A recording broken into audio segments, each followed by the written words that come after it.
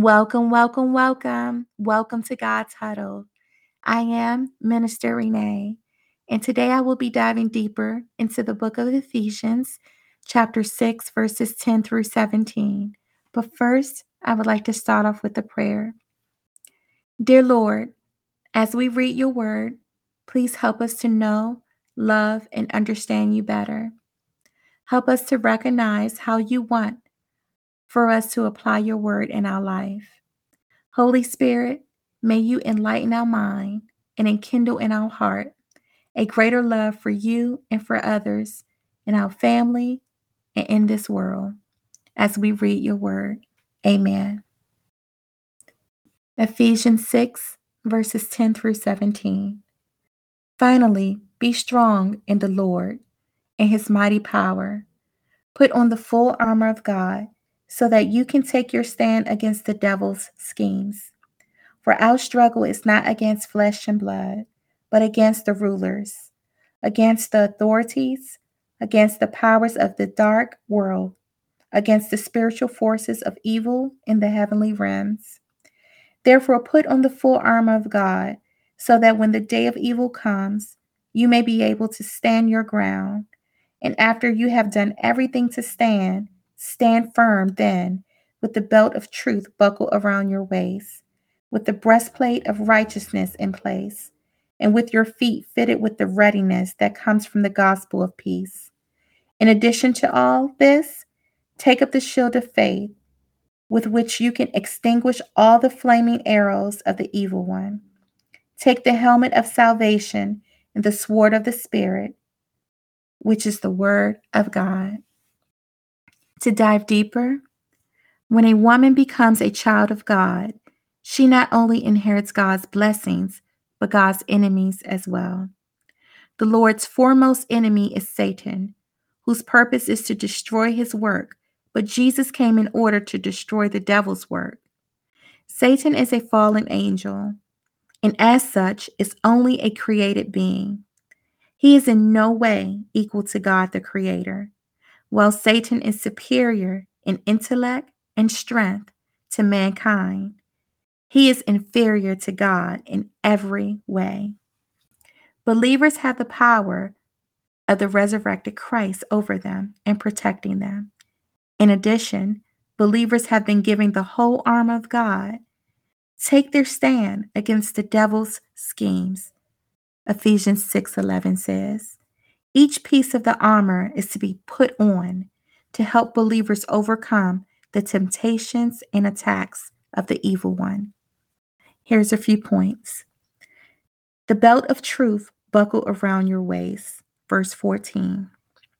The waist area was generally thought to be the seat of emotions. To guard this area with truth is to commit your emotions to believe the truth. Often a person knowingly allows herself to believe a lie because of fear or self-pity. Believers must hold a commitment to truth regardless of the repercussions. The breastplate of righteousness in place. Ephesians 6, verse 14. The breast is generally thought of as the place of the soul. The heart must be kept pure and righteous because sin gives a foothold to the enemy. Confession and forgiveness on the basis of the blood of the Christ cleanses the heart. Your feet fitted with the readiness that comes from the gospel of peace. Ephesians 6, verse 15. Proper shoes enable the feet to go from place to place. The believer is to be about her Father's business, which is to spread the gospel of peace and reconciliation. A sense of this mission keeps the believer headed in the right direction. The shield of faith, Ephesians 6, verse 16. The wicked one is the accuser of our brothers and sisters and will send his fiery darts to instill doubt, fear, and guilt. Faith acts as an invisible shield that deflects such false accusations. The helmet of salvation, Ephesians 6, verses 17. A helmet protects the head, that is, the brain and the thoughts.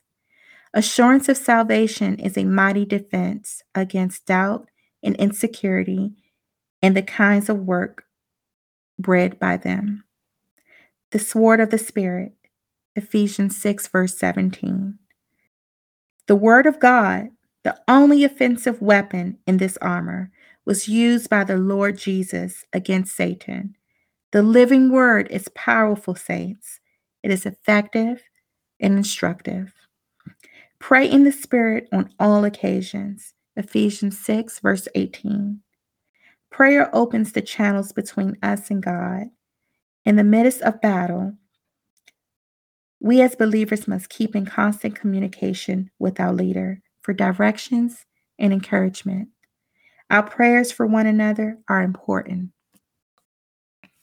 In the Christian life, we battle against principalities and powers, the powerful evil forces of fallen angels headed by the devil, who is a vicious fighter. To withstand their attacks, we must depend on God's strength and use every piece of his armor. Paul is not only giving this counsel to the church, the body of Christ, but to all individuals within the church. The whole body needs to be armed. As you do battle against the rulers of the darkness of this age, fight in the strength of the church, whose power comes from the Holy Spirit. These who are not flesh and blood are demons over whom the devil has control. They are not mere fantasy saints, they are very real. We face a powerful army whose goal is to defeat Christ's church. When we believe in Christ, these beings become our enemies, and they try every device to turn us away from him and back to sin. Although we are assured of victory, we must engage in the struggle until Christ returns, because Satan is constantly battling against all who are on the Lord's side. We need supernatural power to defeat Satan. And God has provided this by giving us his Holy Spirit within us and his armor surrounding us. Saints, if you feel discouraged, remember Jesus' words to Peter. On this rock I will build my church, and the gates of Hades shall not prevail against it. Until next time, God bless.